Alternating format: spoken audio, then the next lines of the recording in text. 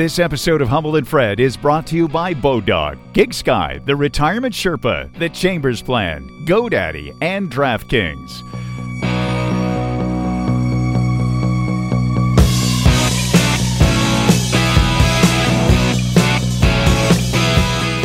Hello, I'm Toronto Mike, producer of Humble and Fred.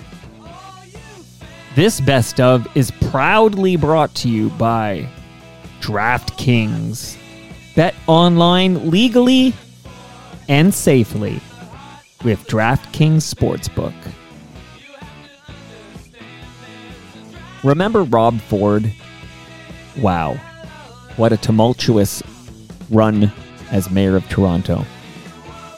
Between being mayor and passing away in 2016, Rob Ford visited Humble and Fred.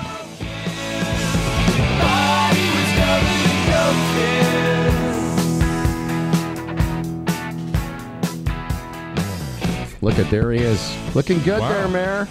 Come on over here. There he is. He's looking great, man. That's Phil. Hey, Right. Robbie, what a pleasure to see you again, my friend. Rob, good to see you. Thanks for coming in. Is everything? It's going good. Man. No. I haven't, you know. Okay. Do you need you don't want a coffee or something? How are you, sir? This is Dan, my chief of staff. I know Dan. Dan, where do we know each other from? From News Talk. Dan used to be, you were a producer there, weren't you? Oh, that's why. That's right. Because when Dan walked in before, I'm like, I know that dude. He's one of those guys that's always got the phone in his ear thing. Yeah, he's a pretty cool dude. You know, Dan. Secret Service almost. Yeah, no, he does. Uh-huh. Yeah. Way to get out of radio. Yeah. Please welcome to our program. Really, it's not very often that somebody will walk into the studio that really doesn't need much of an introduction. It's Rob Ford. Come on. There he is. Let's just tell everyone how great you look. Get right up close. Well, You've done radio before. I've done radio. You're a veteran. That's right. Many, many years ago with you guys. Well, you had your own show for a while on News Talk 1010. Yeah, we were doing quite a few things.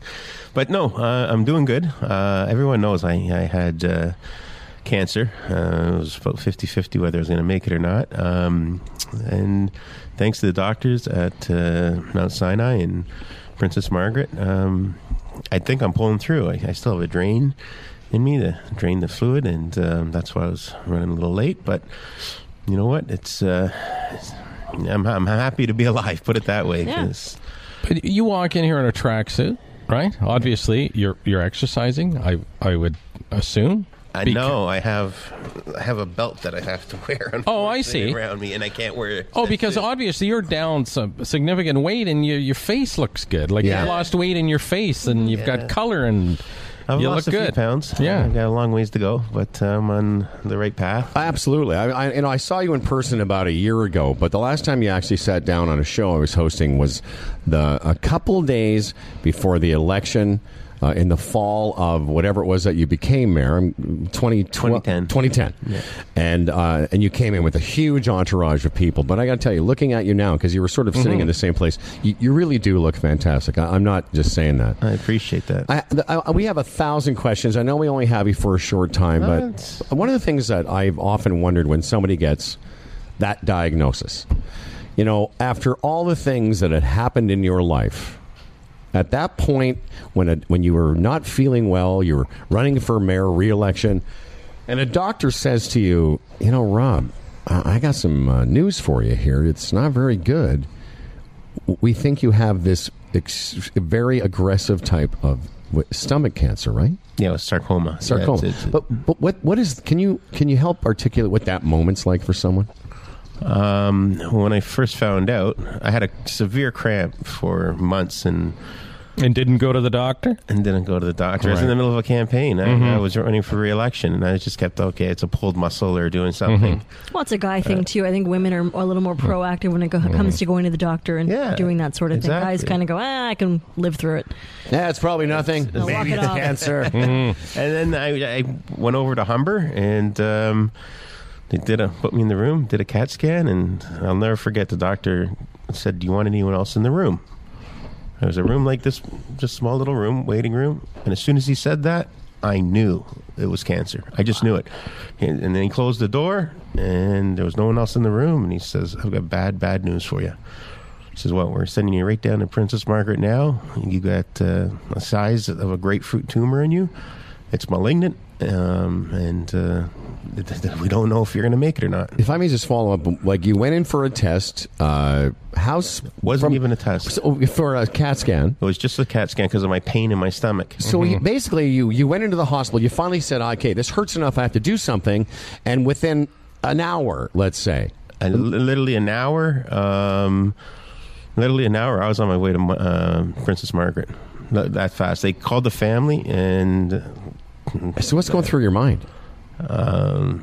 Survival. Just like my kids, my family. I didn't know what's going on. It sort of resets your priorities too, eh? Here you are in a absolutely. It's that none of that matters now. Yeah, but I saw my dad die of cancer. My mom had 3 bouts of cancer.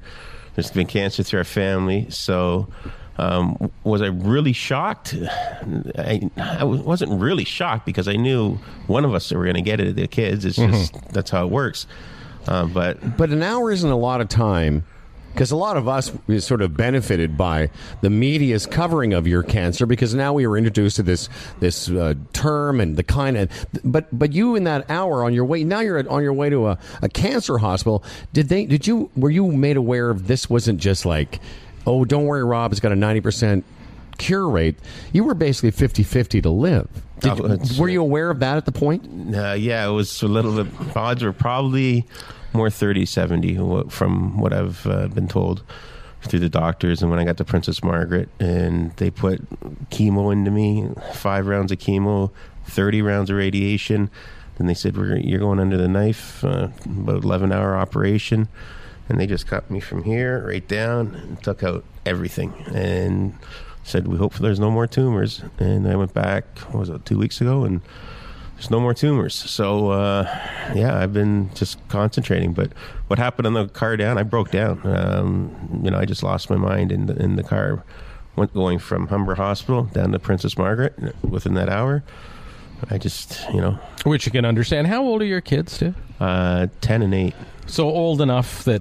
Oh, they knew. They knew something was wrong. And how did you handle that? Because, I think all of us can say that. The first thing that would go through your head, of course, your wife, but your kids. They knew. And by the time they got to the hospital, they knew. My wife explained to them, and my mom and my brother. And it was just everyone was just bawling. And I'm trying to keep it together, but I just good. I said, you know what? We're going to get through this. And... that's it. Yeah, and it's that feeling of helplessness because it's not something that you can just fix overnight. Oh, yeah. Well, and also you quickly went through the timeline of the radiation and the chemo and the operation. But what you just said, that was a 15-month. You condensed it all into 20 seconds. But that was the rest of your life from that moment you get the diagnosis. All the things that had happened prior to that, and we're going to talk about some of them, and the focus of the world on you, all of a sudden now it's a narrow tunnel of focus of, I just have to get through this thing somehow, hopefully. And now you're a cancer patient. You're no longer a mayoral candidate or the mayor. You're a guy with cancer, and you got to fix that. Yeah, you're right. It becomes your full-time job. Yeah, absolutely, and I'm at the hospital a lot. A nurse comes over every morning to change my dressing, like to take it out and put it back in. And so, it's a challenge. But you know what? Through what I've been through and what my family's been through, I'm not being conceited, but it's going to take a lot more than cancer to knock me out of this world. And the reaction, too, because prior to this, I mean, the city was pretty polarized as far as who likes Rob Ford and who doesn't like Rob Ford. There's only 2 types of people. Yeah. They either like me or they hate me. Right. Exactly. Polarized is a great word. Yeah. So then you get cancer. What was the feeling like, the reaction? Because even the detractors, some came on board.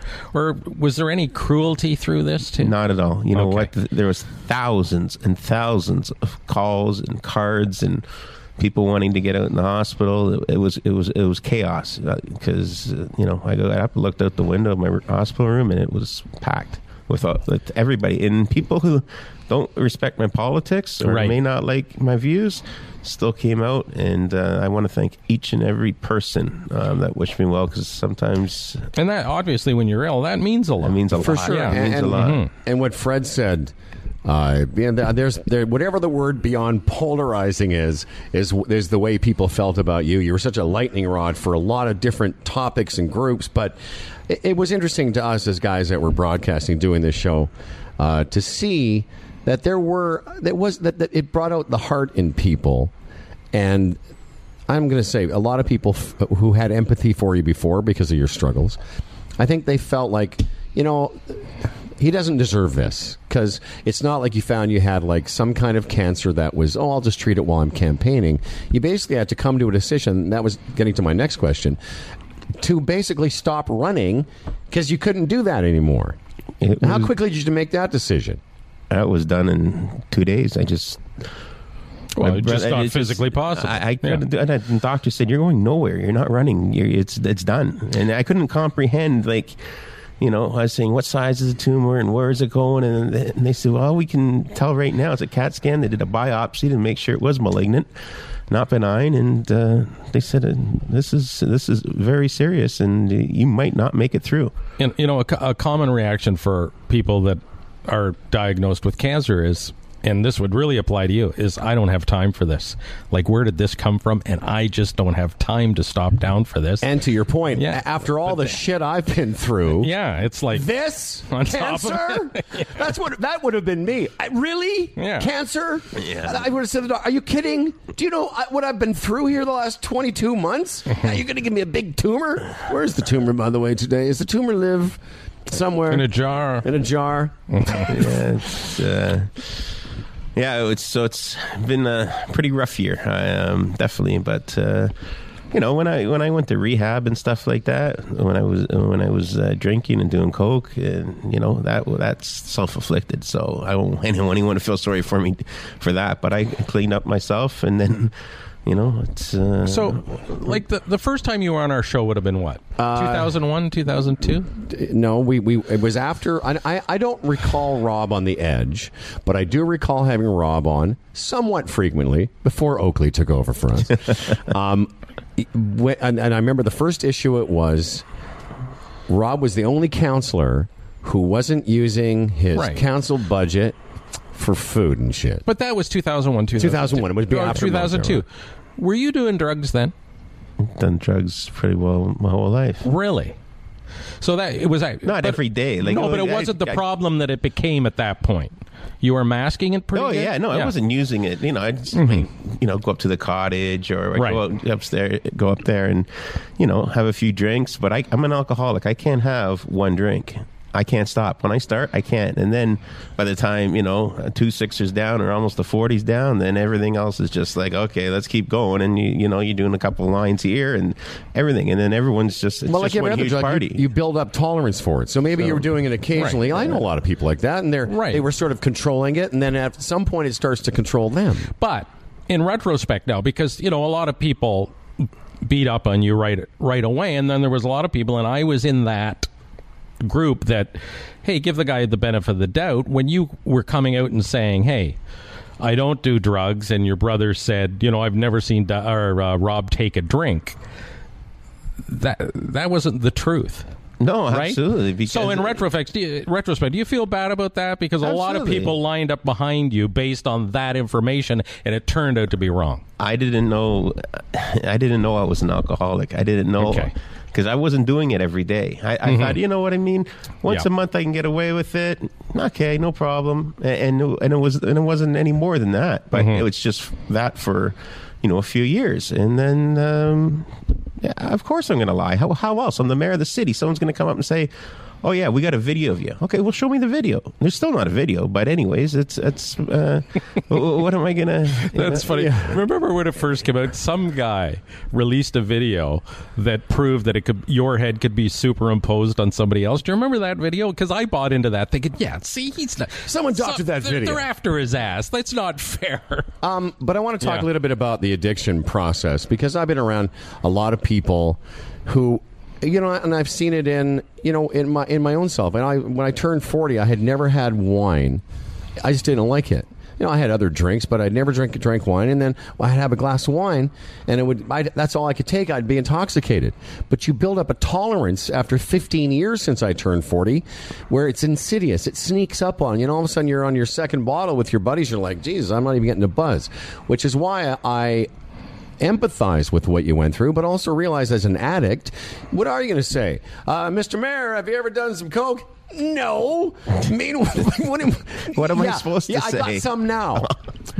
But that's part of the addict's life, is covering it up. And that's part of the process. And, and I think that's part of the forgiveness, too, where everybody deserves a second chance. And we understand that now. And I guess the thing will be now that as you say, you're cleaned up and you're on the road to recovery. Take one day at a time. I know I didn't drink yesterday, and I know I haven't drank today, and it's been 180 days since. So it's the longest time. It's been a year and a half, and, Does being sick, I know this is going to sound like a strange question, does being sick help contribute to your sobriety? Because you were so sick. Complete opposite. Seriously, what do you mean? I just wanted to run away and just have a drink and get high and just die, just get away from this cancer. Complete opposite. It was even harder, and the doctor said, "We know, do not go out and drink." And I said, "No, it's so." Did you continue drinking after the diagnosis? No, I went to rehab. I went 2 months up to a rehab where you two would probably know a lot of the people that I was with. And really? Oh, yeah. And you don't talk about the rehab. It's a very, it's very it's Greenstone, and that's where it is. And it's a top-notch rehab center. And 60 days, and after 30, they said, "You're not ready to go." I said, "Okay, well, when I'm ready to go, the doctors will tell me." So, yeah, you'd be surprised how many people have an addiction to alcohol or drugs. You should be shocked. They work every day. You see them on certain... What do they call those guys? There's a word for it. Functioning alcohol. Functioning alcohol. Yeah. The big sort of issue was, the word is crack, too. Like, we had heard of politicians snorting cocaine, George W. Bush and all that. But the crack thing, when would you have first done crack? This is because that's a big leap, isn't it? No, it's a free pace when there's. It's not crack. It's like it's cocaine that's been reduced to a rock. Exactly. It's so yeah. Not that I know that much about it, Rob. But that's what it is. But that word is huge. But it's not crack. Like, crack is shit, garbage. It's not even. Okay. It's like stuff. Oh, by the way, we never told you we're on an explicit channel. You can say whatever you want. Yeah. So you're saying you never did crack per se? Well, what do you get? Like, crack is. But that's what they call you, the crack mayor. They can say whatever they want. Right. All I know is those days are gone. It's been 180 days, and you can call it crack, you can call it freebase, you can call it whatever you call it. But you know what? I know what Fred's getting at, because it seems like more of an inflammatory word, but it really is just basically cocaine that's been reduced to a form that you can smoke. But having said that, it is it's pretty sensational is the word. Mm-hmm. And this is where I'd like to begin this segment. It's sensational when someone of your profile either is accused and eventually admits to doing a pretty... that's a crazy fucking thing. It really is.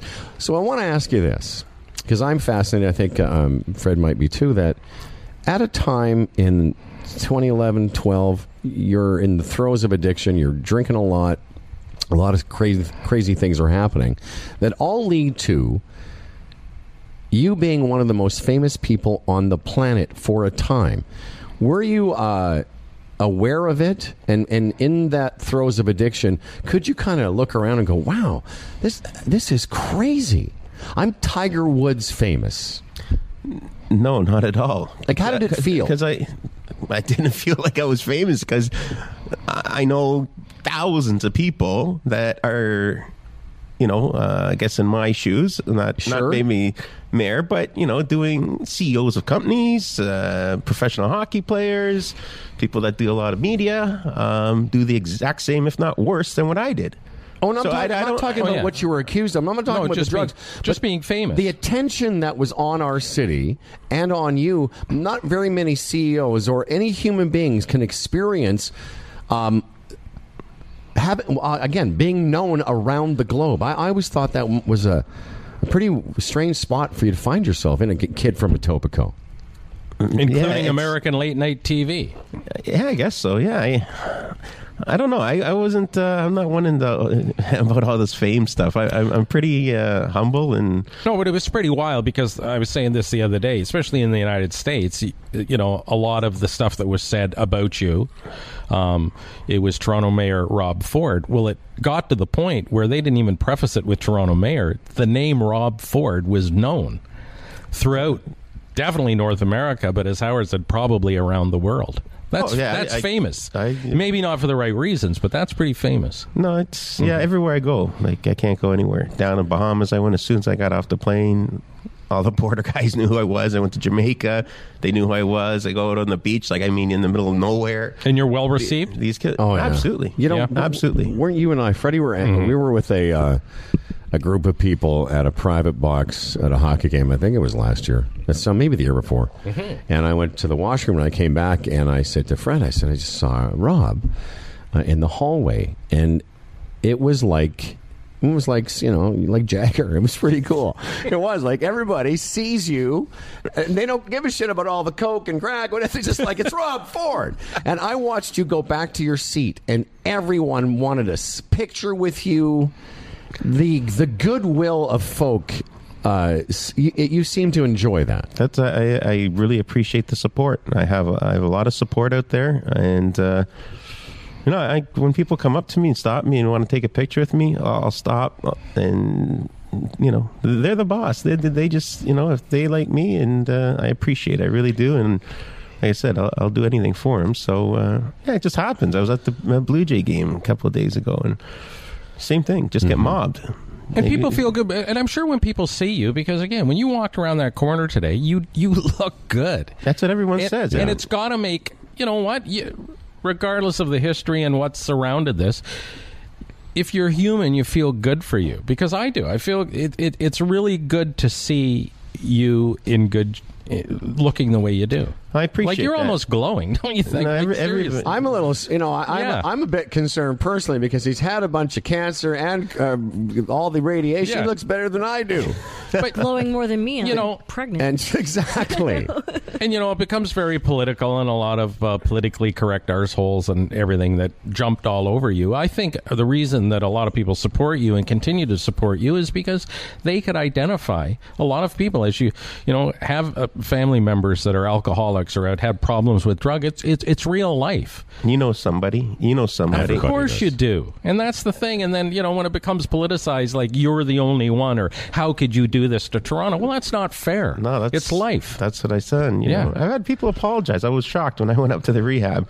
Yeah. People were coming up saying, I'm sorry, I had to do that interview to you, but I'm just as bad as you. And I was like shocked on a few things. I caught me right off guard, and they're apologizing to me after they just drilled me, called me every name under the sun, and they said, well, I had to do it. My producer was telling me to do it. But Rob, you can understand, listen, and taking nothing away from what Fred said, and I agree with him, politically or politics aside, but for a period of time, and I would say this as somebody that understands the addiction process and recovery a little bit, for a while there you were out of control.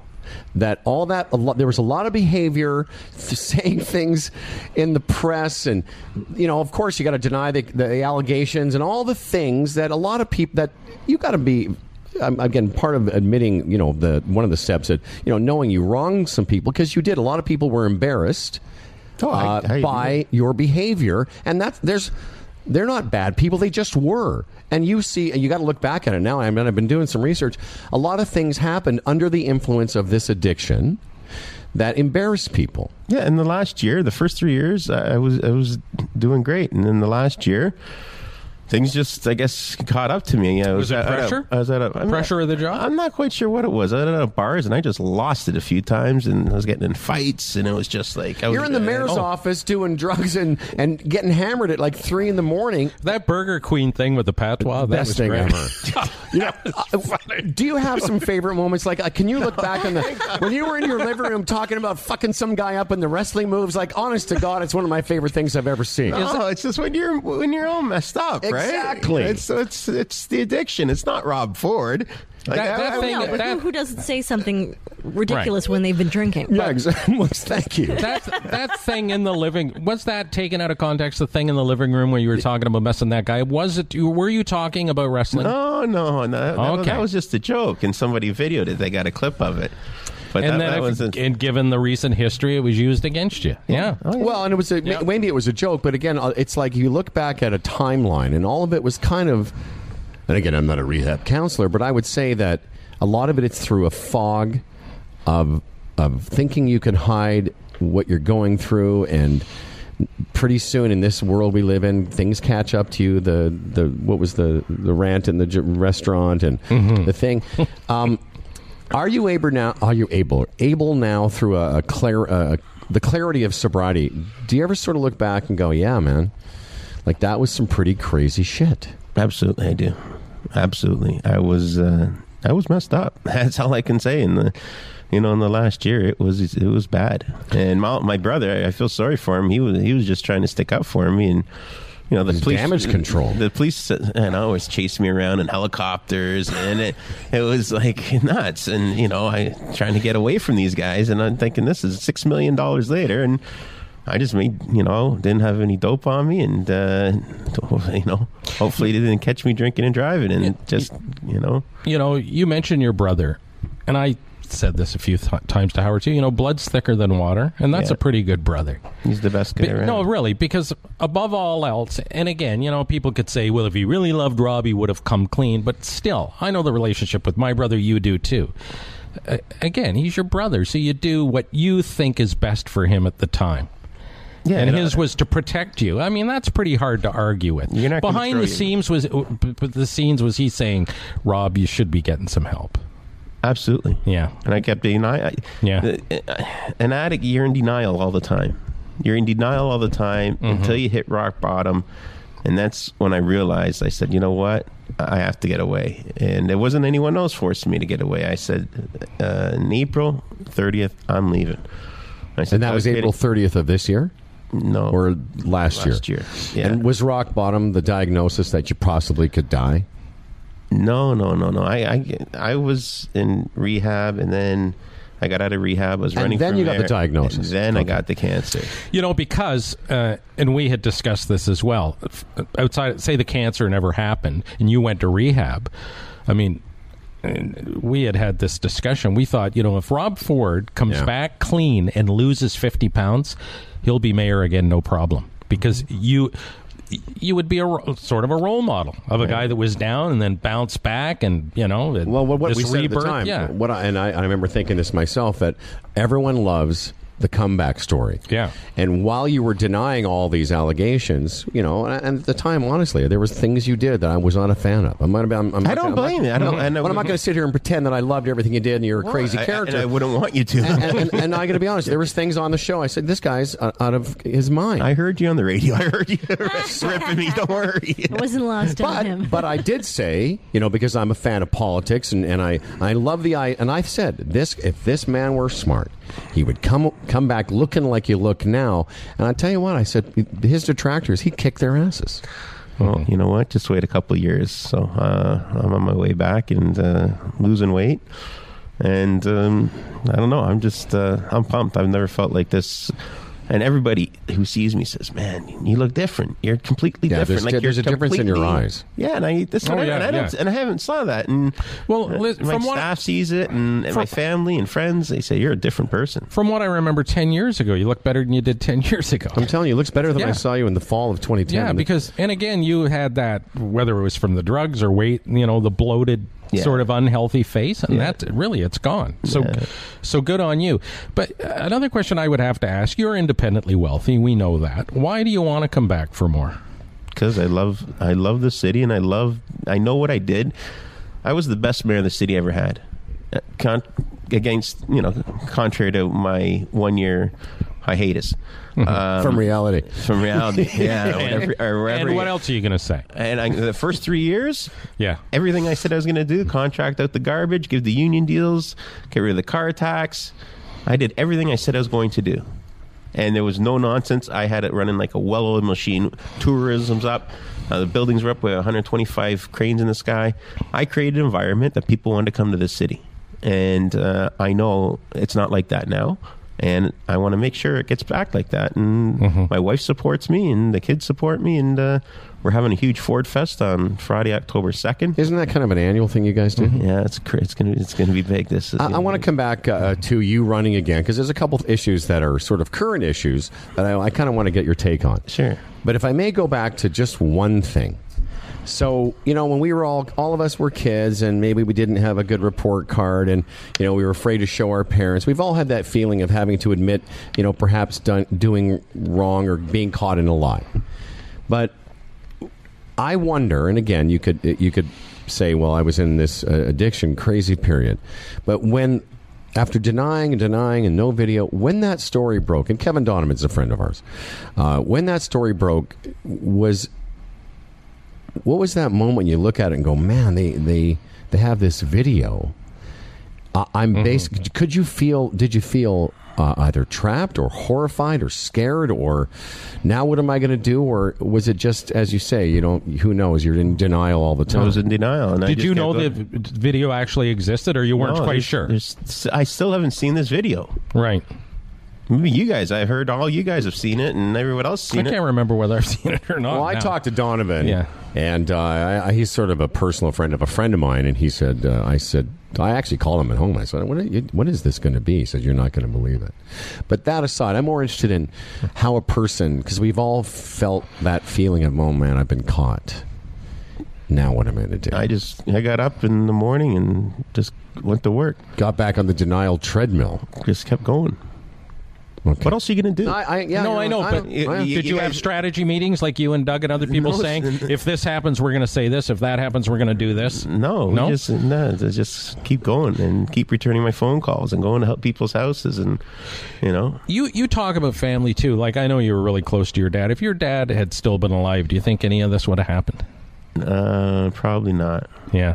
Probably not. Because just the type of relationship you wouldn't have wanted to have disappointed him, right? Probably. Yeah, absolutely. And I'm a tough guy, but that guy was physically tough. He would have taken me outside. And let's remind everyone who they're listening to, because if you just tuned in, all across, we're live today. I know this sounds crazy. Here in Etobicoke, Rob, we've built an empire.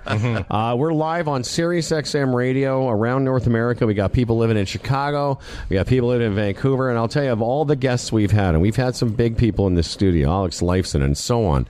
But in terms of our American audience, they saw you on Jimmy Kimmel, and that's what I wanted to ask. I wasn't high on Jimmy Kimmel. But has Jimmy Kimmel reached out at all since you've been sick and or well? Absolutely. Has he really? Absolutely. Good for him. Absolutely.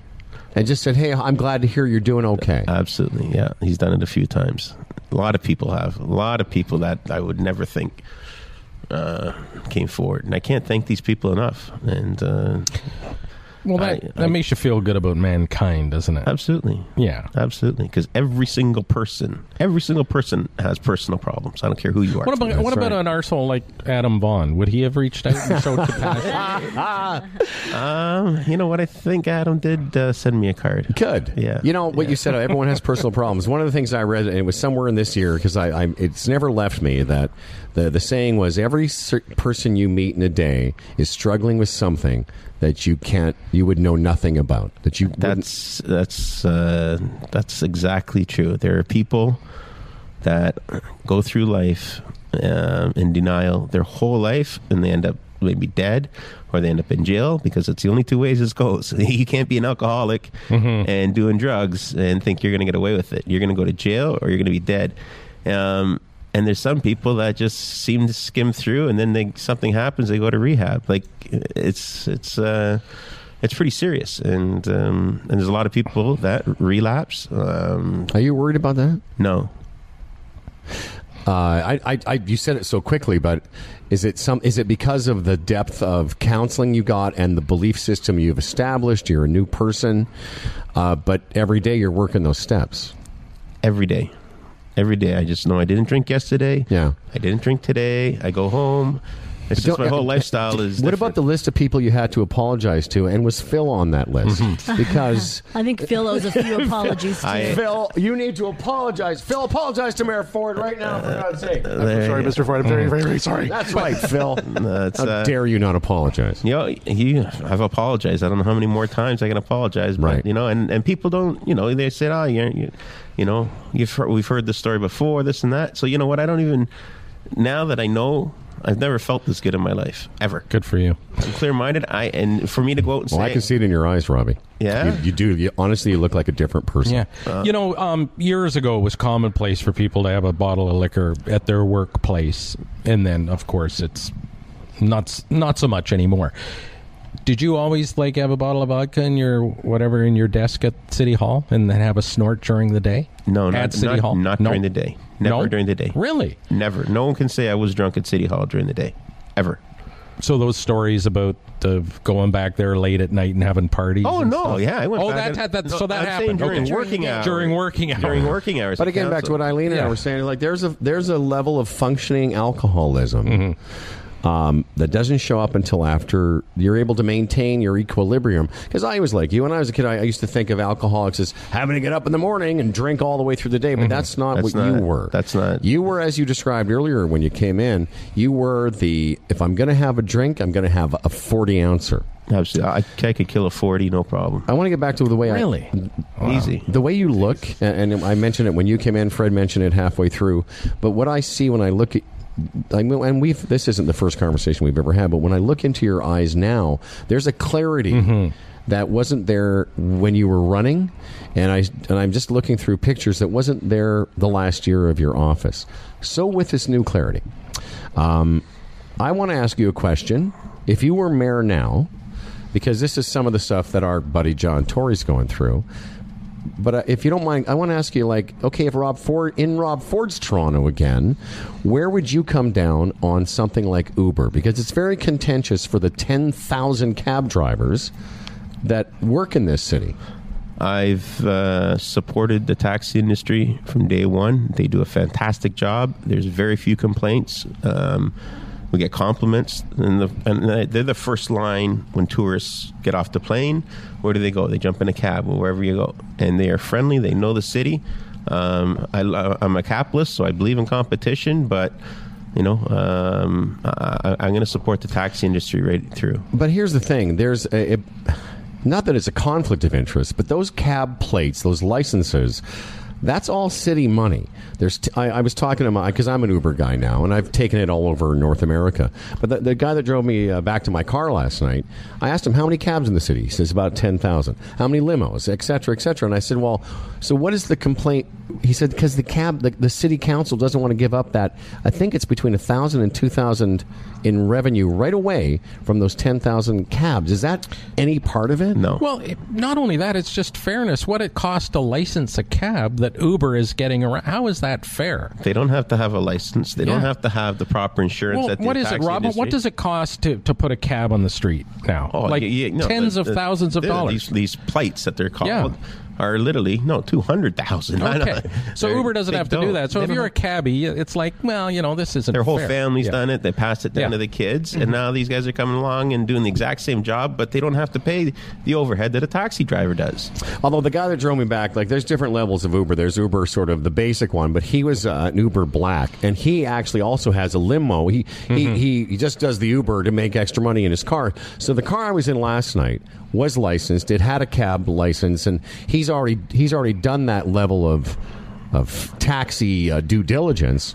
But there's just, when you say tourists, people are getting to this city from all over the world, and they're going to their Uber app. It's just a reality of. So as mayor, you're going to have to figure out a way to make it all work. You're absolutely right. You're absolutely right. Why isn't it just illegal if you don't have a cab? You say. That's what I'm saying. Why does Uber have a different set of rules than the taxis. And they do the exact same job. Yeah, don't get me wrong. If I can get half price like you did last night, I'm all in. The fare is so much cheaper. I'm just looking at, if I'm a guy that spent $200,000 on a plate, how is this allowed to happen? And I'm still sort of mystified on how it continues. And then, because course, I couldn't sell liquor illegal if I wanted to. Wait a second, we can't sell liquor illegally? Yeah. Come on. It comes down so to how the is mayor. That different? If the mayor is a huge supporter of Uber. But a lot of mayors in a lot of big cities are huge supporters of Uber. They just are. It's like, you know... And they might have a level playing field in other cities. I'm not quite sure. Yeah. But in Toronto, it's not a level playing field, and it's not fair for these taxi drivers, and that's the bottom line. You know, there might be a solution ultimately, whatever that is, but... I can just see how the scales are sort of tipped against them. But the example I used last night with this guy, I said, I don't understand where the insurance problem, because that's another issue, that do they have a liability or not? And I said, if my friend Fred texts me from the GO train at Union and said, hey, can you pick me up and drive us to this meeting we had to go to last night? And I say yes, and he gets in the car and I go, oh, by the way, I need $10 for gas. How is that any different than what Uber's doing? When you renew your insurance and you do a profile, they always ask you, will this car be used for business? Exactly, and that's what he said. If you tick no, then you know what? You're asking for trouble. And how they tell is if I give you a ride and I give Rob a ride, and all of a sudden they go, okay, well, how many kilometers did you put on this thing? What? There's 100,000 kilometers. But not only that, if I'm in your Uber car and I get hurt, you don't think I'm going to come after you on some level? And then the insurance company gets involved and go, this wasn't a friend in your car? No, I'm not his friend. He's an Uber driver. We're especially not friends now because he was playing around doing hijinks while I was driving. And you know what? I'm surprised that so far there hasn't been an incident like that. Sure, it's going to happen. Without a doubt, it's going to happen. All right. See, and I'm not pro one or the other, but... you have to argue that there wouldn't be a need for Uber if some of the cab drivers had better reputations, were doing a better job, because there are a lot of them that don't pick people up for certain fares. And I agree with you. So I mean, there is a need, even if it's regulation, and that ousts Uber. If I were Beck's Taxi, and that's a good point. If I were Beck's Taxi, Beck Taxi. As I showed Fred, the genius of Uber is how convenient it is. And if I were them, I'd think, okay, if you want that, if you want to know when we're coming and where the cabs are, maybe they develop something, because in this smartphone-centric world, it's part of the charm of their service that you have access in a convenient way. Well, that'll probably be one of the positives that comes out of with the cab companies. You're right, because they'll probably hop on that. Let's because we've only got a couple more minutes. The only thing I want, because I don't think you talk about family and everything, and how strong your wife has had to be through all this, too. Absolutely. They say behind every successful man, there's a strong woman. Is that because, again, having been married and some of the stuff that was said and done, I often I thought of, what's Rob's wife going through? How does she deal with this on a day-to-day basis? Yeah, it's you'd have to talk to her. I can't speak for her, but I know we support each other through thick and thin. And again, but she must be thrilled with the new Rob Ford. She's got to be. Absolutely. Because she's got her husband back. Absolutely. How did she like the whole pussy thing? Yeah. How did she receive that? Huh? Okay. What? Look at him. He's laughing. Because that was significant. We've all got women in our lives, and if I said that about my wife or girlfriend, she'd be like, excuse me, can I just talk to you for a second about how much you're eating at home, sir? Yeah. Or won't be from now on. And you know what? I said to Howard, a bunch of guys in the bar, that's a great line. Mayor of Toronto, maybe not. You may have caught him off guard. Did you walk through the door and go, by the way, Rob, the buffet is closed for some time? Yeah. No, not at all. No. It's the first time he's been blushing since he walked in here an hour ago. Yeah. No, but that's quite obviously it's been quite an adventure for her. So yeah, no, she's a sweetheart, and the kids, my mom, everybody. It's and I owe an apology. You want to apologize to me? I owe you guys an apology for lying and covering up, and and doing that. So you can call me, and I heard you guys call me every name under the sun. Not us in particular. But I will say one thing. I deserved it. Here's a genius move on your part. Because in a way, because you've been so completely open about what you've gone through, And as I said, when you were going through the worst of this, I said, God, I just wish somebody in this camp would say, Rob, our genius move is going to be go to rehab, lose weight. Harry's back, fuckers. But you can do that now.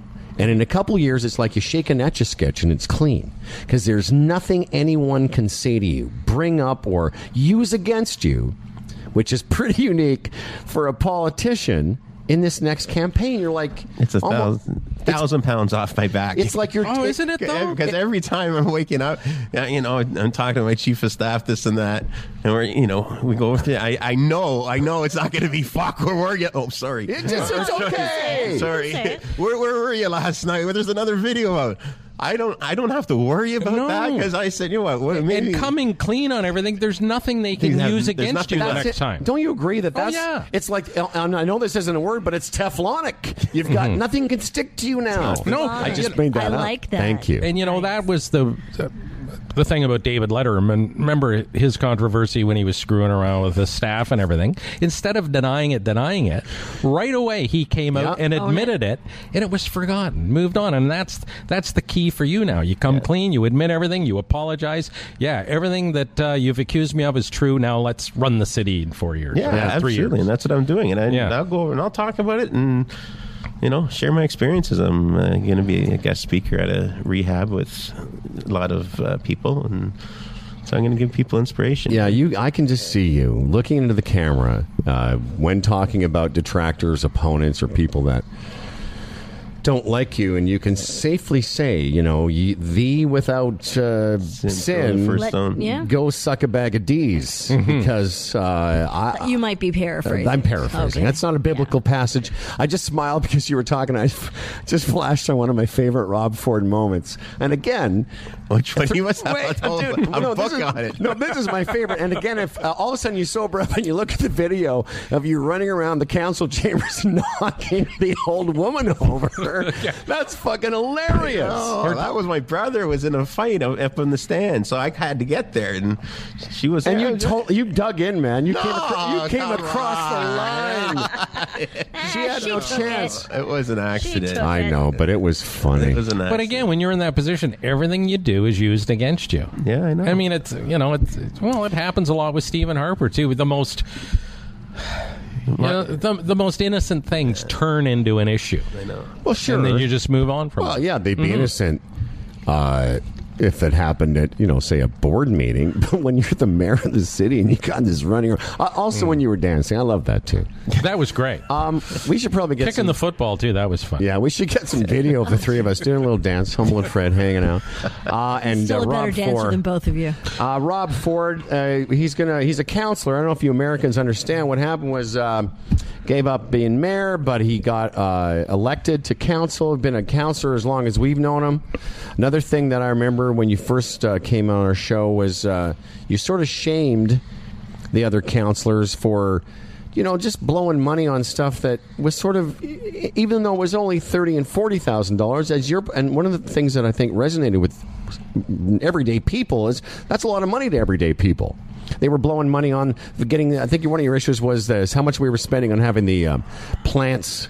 Yeah, watered. Yeah, $80,000 and all this. It was just nonsense. They're getting their lunches, and I'm thinking, hold on, the average person doesn't get a free lunch, doesn't get all this stuff. And how do you argue with that? You break it down in layman's terms. People don't understand billions of dollars. As soon as you start talking, our budget's $12 billion, forget it. People tune out. Yep. But when you start talking about free lunches, free trips, taking your family here, there, and free, go to the zoo for free, go to the X for free, go everywhere, and now, these poor people, are working hard just to make ends meet, and we're getting it for free, and we're making $120,000 a year. No, I know, and that's right, and that whole entitlement thing within City Hall, and you nail it. It's like Joe Average goes to work. Nobody buys his lunch. The taxpayers don't buy his lunch, or they don't. When I get to work in the morning, there's not a table. There's not a table full of muffins to eat. What's that all about? And we got rid of all that. Well, of course. And what was genius about it at the time, and the reason it sort of, again, this was sort of 2001 when we started at the other talk station.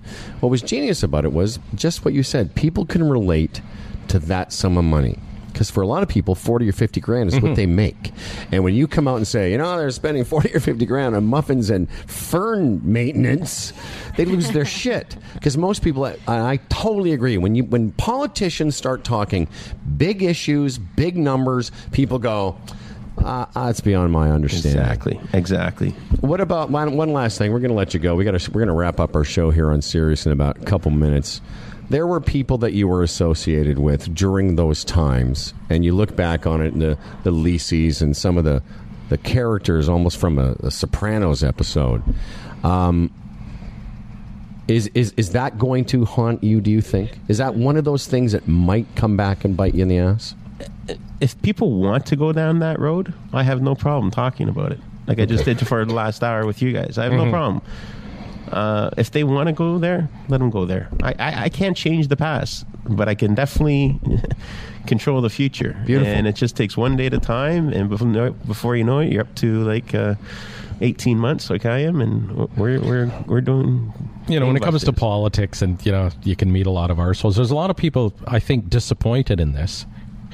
The fact that you're coming clean, you know what I mean? Because it's hard to beat up on somebody that's saying, hey, have a little mercy. Hard to beat up on somebody that's saying, hey, I agree with you. I did some crazy stuff. Yeah. I'm moving on. So it's like, there would people be almost disappointed because the punching bag is no longer there. No, absolutely. And there's people that come up to me and say, I got to tell you my story. Tell you my story. Because you find out, as we said, everyone's got a story.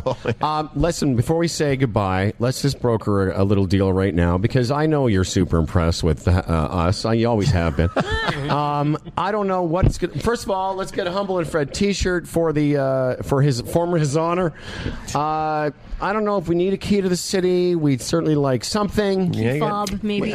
Rob, a t-shirt. You want a small now, right? Yeah, that's right. Humble and Fred. No, is the dramatic one-on-one interview. Yeah. You've been listening to a special presentation of Humble and Fred 2-on-1 with Rob Ford. Sorry.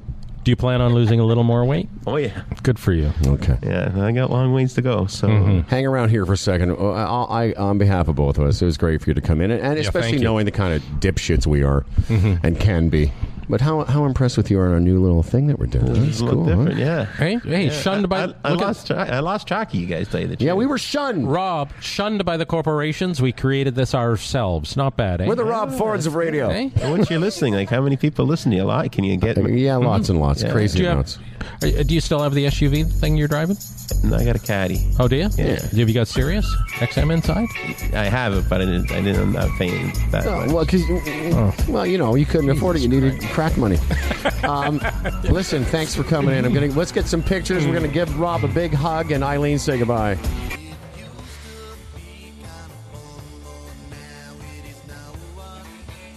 I'm Toronto Mike. I produce Humble and Fred. If you want to hear more of me, I host a podcast called Toronto Mic'd. If you go to torontomike.com and click Notable Guests at the very top, you can cherry pick an episode and just check it out, see what you think. There are plenty of Humble and Fred episodes to choose from. Thanks for listening. Peace and love.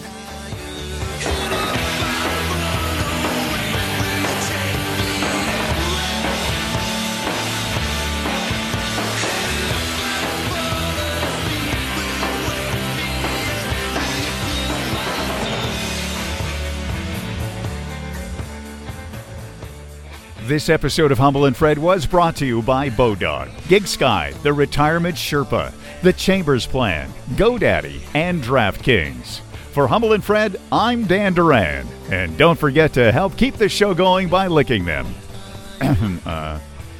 Liking them. Like and subscribe.